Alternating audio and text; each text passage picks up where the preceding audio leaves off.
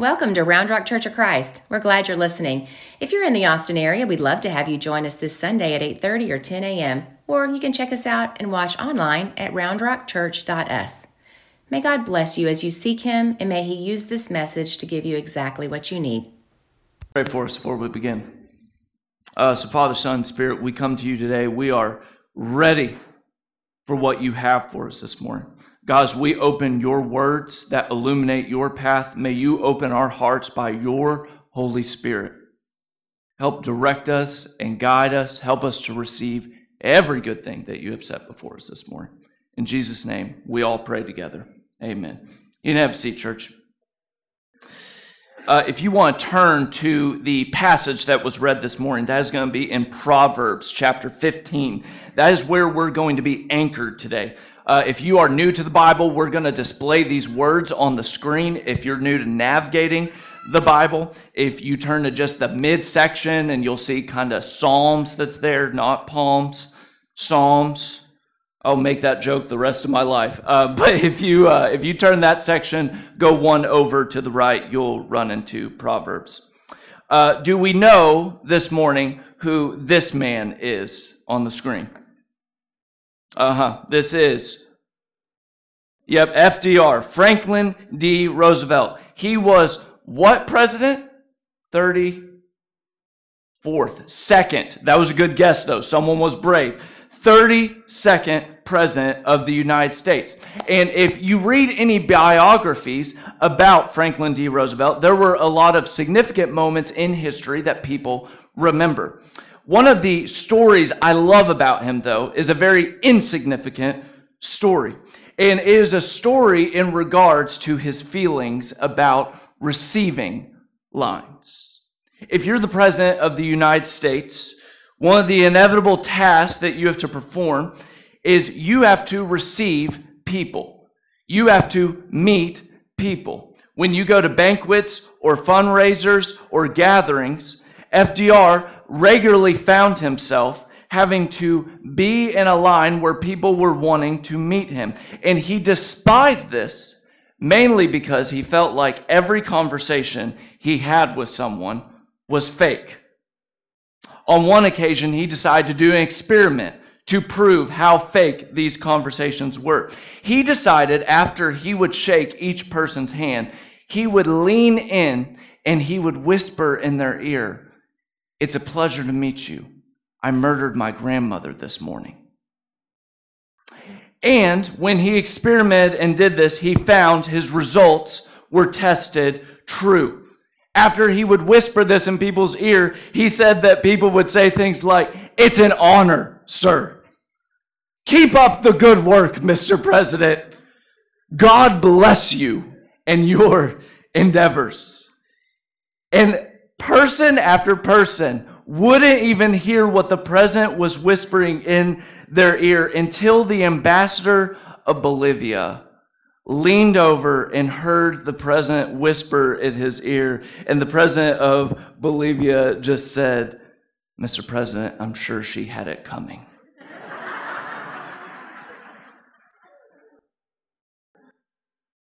It is natural, sometimes even instinctual, when having a conversation that you are nervous about or that you have been planning for, to focus more on the words of what you want to say than hearing the words that you need to hear.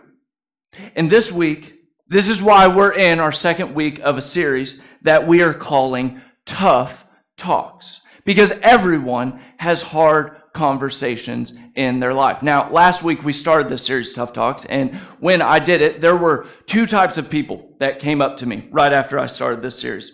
The first response were the people who walked up to me and they said, "I need to do this in my life."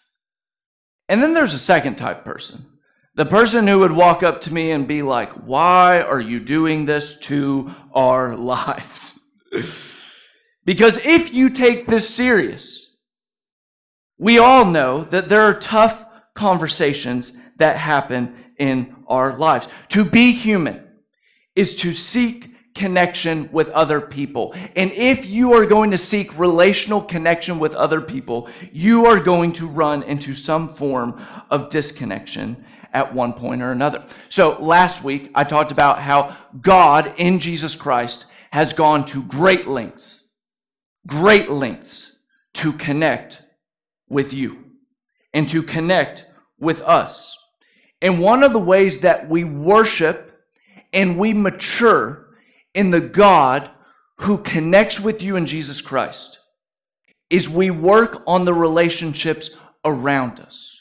It's almost as if there's an interconnection, that our vertical relationship with God is actually worked out in our horizontal relationships with one another. And if we take this serious, this takes a lot of thoughtfulness and intentionality. This is the type of thoughtfulness that the writer of Proverbs that you just heard Aubrey read this morning actually say in verse 28. The mind of the righteous ponder how to answer, how to respond, but the mouth of the wicked pour out their evils. I guess what I'm trying to say is this series, Tough Talks, is our form of pondering the hardest conversations that we have in life. And if you are a roadmap type of person, you're like, I want to know where we're going in this series. It's kind of a 6-step. Last week we talked about why should you even consider having tough talks in your life. This week we're going to talk about what it's like to receive tough words in your life. Next week after that is giving tough words. The 4th week is sources of tough talks. The 5th one is disagreements. And then week number 6 is how do I move forward in having a tough conversation. Maybe think of it in 2 halves. The first half, these first 3 weeks, are what do I do when there is a wrong that's done to me or a wrong that I've made in my life? And then the second third is what do I just do with tough conversations where maybe there's not a wrong in my life, but there's just disagreement, or we're at different perspectives of how to navigate. This is the roadmap in which we're going through. And today, what I just want to point to is just the wisdom of Scripture when it comes to tough conversations. The book of Proverbs is this wisdom literature, teaching us how to live into the ways of God. And one of the best places to start, if you're considering having a tough conversation, the best teacher, the best learning lab, the best place to start is not always about giving tough words, but maybe the place to start is asking how we ourselves receive tough words. How do you make sure you are hearing what you need to hear in your life? Not what you want to hear, but the words that you need to hear. How do you make sure you're not FDRing your relationships, where you're so concerned about what you're going to say to people that you can't hear what people have to say with you? I have 3 questions I want you to just consider today from the wisdom of this passage. And all 3 of these questions rise from this verse in Proverbs 15. If you have your Bible open, I would underline this one. It's in Proverbs 15, verse 31. Here's how the writer says it. The ear that heeds just means pays attention to, takes notice, pauses. The ear that heeds wholesome admonition will lodge among the wise, but those who ignore instruction despise themselves. Admonition just meaning feedback. Admonition meaning correction. Sometimes in the NIV it translates it different of one who brings something to our attention. The ear that heeds this wholesome feedback will lodge with the wise. Here's the first question for you this morning to know if you are listening and receiving tough words in your life. You just need to ask this simple question. Do you know your default when it comes to hard conversations? In the words of the writer of Proverbs, do you know where you lodge? Do you know your mode of operation when you have a tough conversation coming. There are a lot of different ways to parse this out, and I'm just going to choose one thinker. His name is David Augsburger, who is this professor and also counselor who talks about how to engage in tough conversations. And he says, when it comes to our default, we tend to have 4 different modes in which we operate or we approach with it, okay? I want you to think of maybe like your phone or a device. When you first get it, you have default settings, okay? The default question is, if you didn't change anything about yourself, if you just kind of lived your life, what would be your default setting towards tough conversations? Here's how David actually parses out. He says that when you've got a tough conversation coming, you're going to do one of 4 things. You are going to do anything, you are going to do something, you are going to do nothing, or you are going to embrace admonishing. Okay? Let me parse this out for us in the first one. Some of us, when tough conversations come, we will do anything to get out of them. Amen? I will avoid it at all costs with it. This is a life that's marked by accommodation, okay? This is a life that says, I'll say whatever I need to say for this conversation to be done and over with. Caring is perceived as dealing and not mentioning, okay? Like, I like to think of this one as like when I was in my high school state and I was hanging with the boys, all right? If one of them said a joke that was offhanded, it would be out of bounds for me to say anything or call them out because we have defined the terms of the relationship. To bring anything up or explore something further is the violation of the relationship in and of itself. Does anyone relate with this feeling? Just me. Okay, that's understandable. All right, here's number 2. Maybe first one didn't work for you. Second one. We will do something when we see a hard conversation coming up. This is we don't dodge it, but we don't fully approach all of it. This is a life that's marked by compromising. You say something, I say something, we get some things out on the table, but then we try to end it right after that. Yes, sometimes we do meet agreements, but also sometimes I leave depleted or not satisfied because we've only partially addressed what needs to be addressed. For some of us, we will do anything. For some of us, we'll do something. And the last category is, for some of us, we will do nothing. Okay? I like to call this one the Homer Simpson GIF, okay? If you've ever used this in text messages where it's like Homer just fades into the bushes, yep. Some of you are nodding. Okay, so we finally got this one. That some of us will do nothing, hands off, and will simply exit the relationship or find a way to just fade out of it. As a minister, I would say this is the most common one in churches, that no one will ever bring up anything. They'll just slowly move back and back until you say, where did they go? You know, this is that type of conversation. We'll go to great lengths to avoid it or let someone else work it out. We'll let the relationship just fade into the background. Something, anything, nothing. And then the last one that we can embrace, which the writer of Proverbs would say to embrace, is we actually embrace giving and receiving admonishment. That we would have admonition, we would have guidance, disclosure, feedback, and humble correction inserted into our lives. This is a relationship that's marked by saying, I'm going to stay in this rigorously while we also rigorously pursue truth together. And one of the ways we simply know if we're receiving the words we need to hear in our life is if you can just acknowledge the soul work and say, I know which one of these is my tendency. You know, when I've worked through some of this soul work, I don't know if I necessarily have one that's a default as much as it just depends on what relationship I have with the person. There's some people where I'm tempted all day, I'm going to do nothing, okay? I'm just not even touching that. There's other relationships where I have a little bit of trust that maybe I'll do something, you know, or maybe I'll do anything. One of the questions to just answer in your life is, do I know my default? And do I publicly say and acknowledge what my go-to is.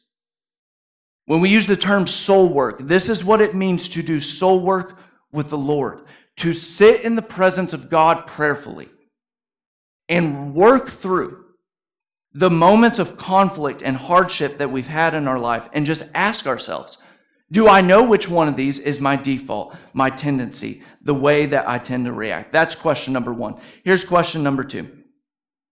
Are we proactive in receiving tough words in our lives? Do we initiate? Do we seek out receiving tough words? Or do we make all the people around us have to jump hoops and over walls to say hard things to us? In the words of the writer of the proverb, he would say, it is an ear that you cultivate. He says, the ear that heeds wholesome feedback, wholesome correction. Do you develop an ear to hear it?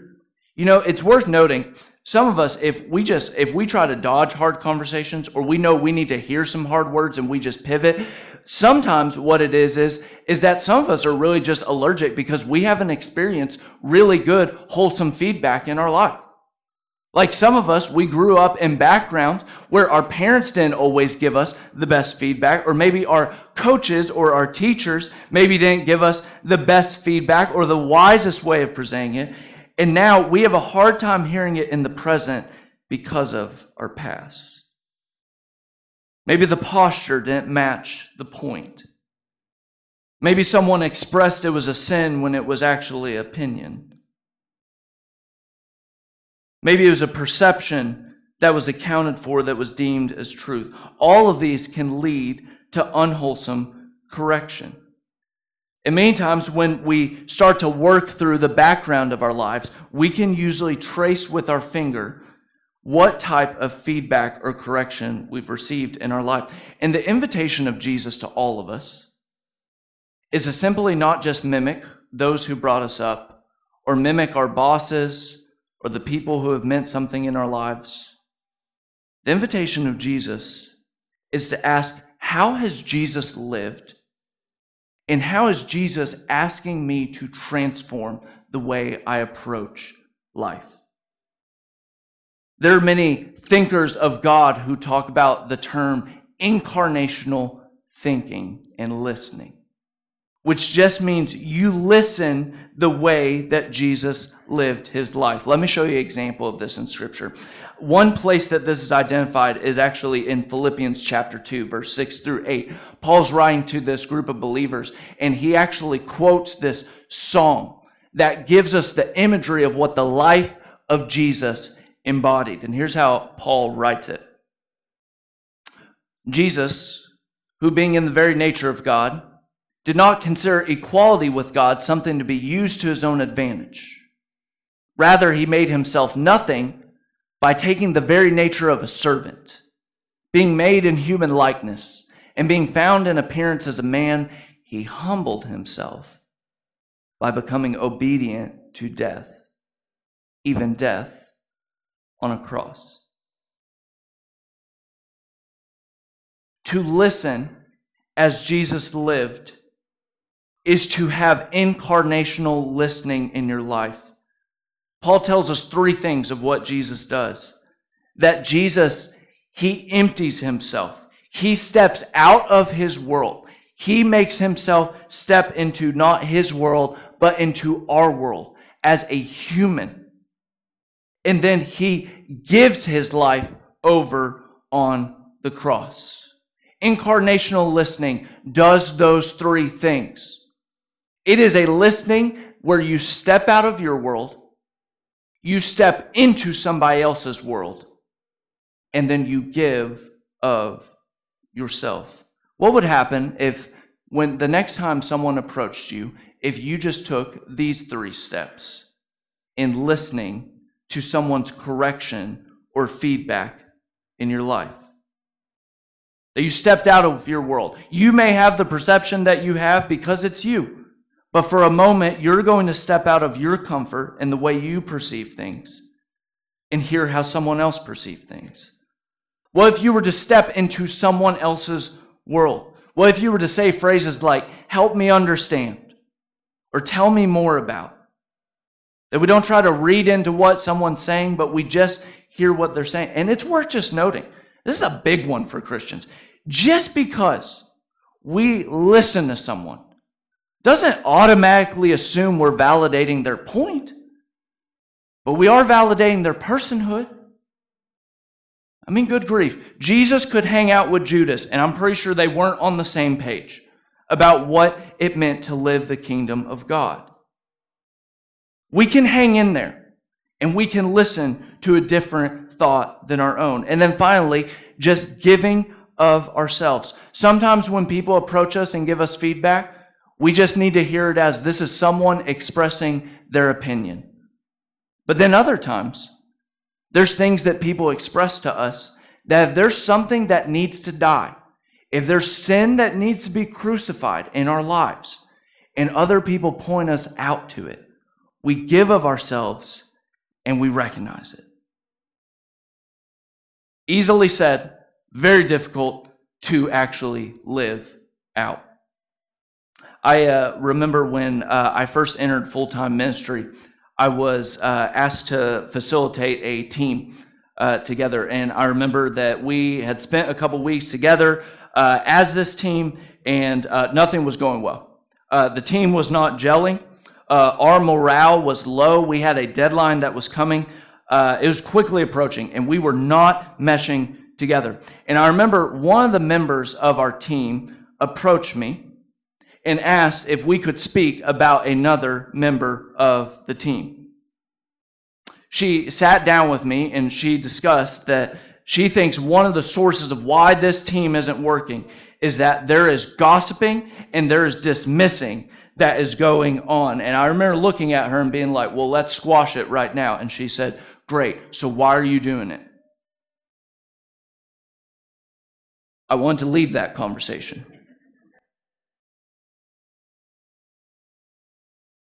She addressed to me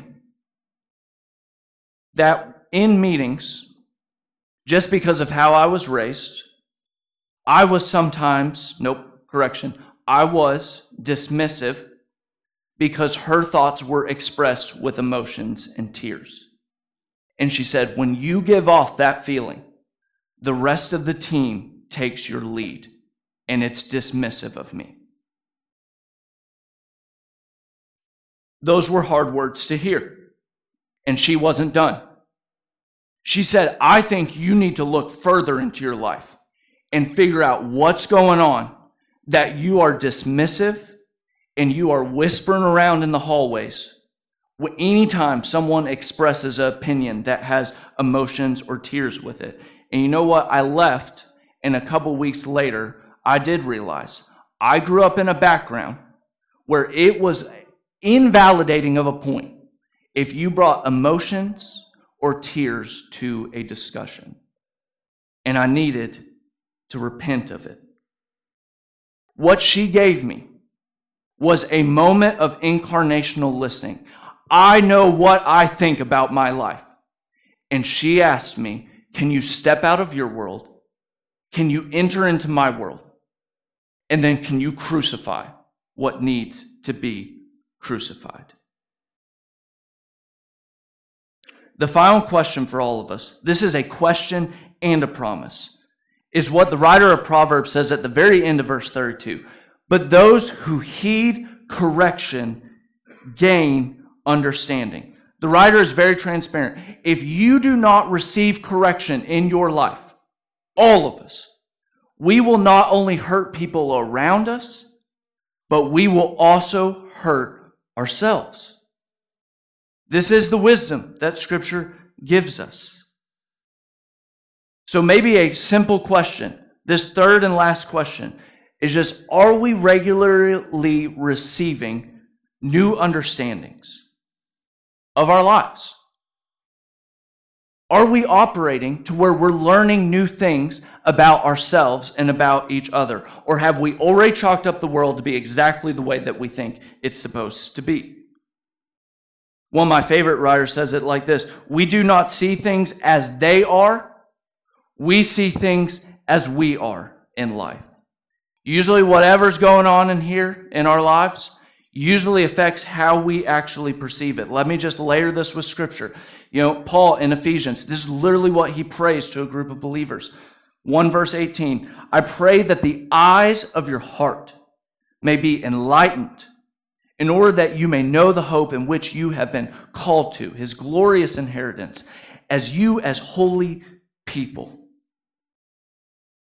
Usually how we perceive information says a lot about what's going on inside of us. It's one of the reasons that when Jesus is doing miracles, one of the most dominant miracles is sight he gives people. Because we can't see everything. We need God through people to reveal what we need to know. So last week I gave an invitation throughout this series, 6 weeks. I just said, if you have a tough conversation coming up in your life, I want you to simply just grab a rubber band. I want you to just wear it and use it as a prayerful reminder that you have a tough conversation coming up to pray through. And if you did that last week and you've been wearing this rubber band, I've been praying alongside you. I already knew when I started this series, dreadfully, I knew where my tough conversation needed to happen. It's not in this room. I don't think they're in here. No, I'm just playing. They're not in here, okay? That's a guarantee. But one of the invitations I'd like to give you this week is maybe if you didn't do that last week, or if your posture is just like, I've thought about it. I don't really have a tough conversation that needs to happen. I would say that you know of, okay? But if that's the case, I would just invite you this week. What would it look like for you to seek correction from someone else? What if you were to actually go out and seek it, to initiate it yourself? What if you were to say, I'm going to go pursue someone and just open up my life and say, is there anything I need to see that I can't see? I actually think that's a really easy question to just ask the people. What do others see about myself that I can't see myself? What if you were to just ask this question this week? Maybe you need to grab a rubber band, put it on your wrist, and you keep it on your wrist until you ask someone that question. Is there someone you're already having lunch or coffee with this week that you can ask it? Is there someone that you spend hours every day working beside who knows you? It is important to ask someone who's brave enough to actually tell you the words that you need to hear. Because it's very hard to give tough words if we don't know what it's like to also receive tough words in our lives. If I'm just being very transparent, I had a very deep insight when I was praying for this series back in the summer. And here was the insight. I am awful at this series. I dread nearly every week of it right now. I've really loved evening and morning. I'm not liking this one, okay? It's really bringing out some stuff for me. And I think one of the reasons I don't want to open my life to correction, to feedback, I fear anytime I get an email that comes to my inbox right after I preach. I think one of the things that is deep within me is I don't want to hear feedback because I don't want to go through the pain. I don't want to go through the embarrassment. I don't want to relive the sin that is in my life. I don't want to know the ways in which I may have been hurtful to somebody because I'm going to feel guilty about it. And here's the thing I'm kind of coming to in my prayer life with God right now, is that every time I open myself up to admonishment, every time I open myself up to feedback, I also invite myself to claim and depend on the grace of Jesus Christ. That receiving tough words is an exercise in actually understanding our identity in God. The gospel we accept is Jesus is Lord. You are not. Jesus is the perfect one. Zane is not. Jesus holds the keys to life. We do not. And we can hear and handle hard conversations because they do not define our identity. This week, in Jesus Christ, you can hear from your friends that it's time to go to counseling because the marriage isn't getting better. You in Jesus Christ can hear that you've been dismissive towards one of your family members You in Jesus Christ can hear that you've been selfish and greedy with your spending. You in Jesus Christ can hear from someone that you hurt them. We can hear difficult words because it's not our identity.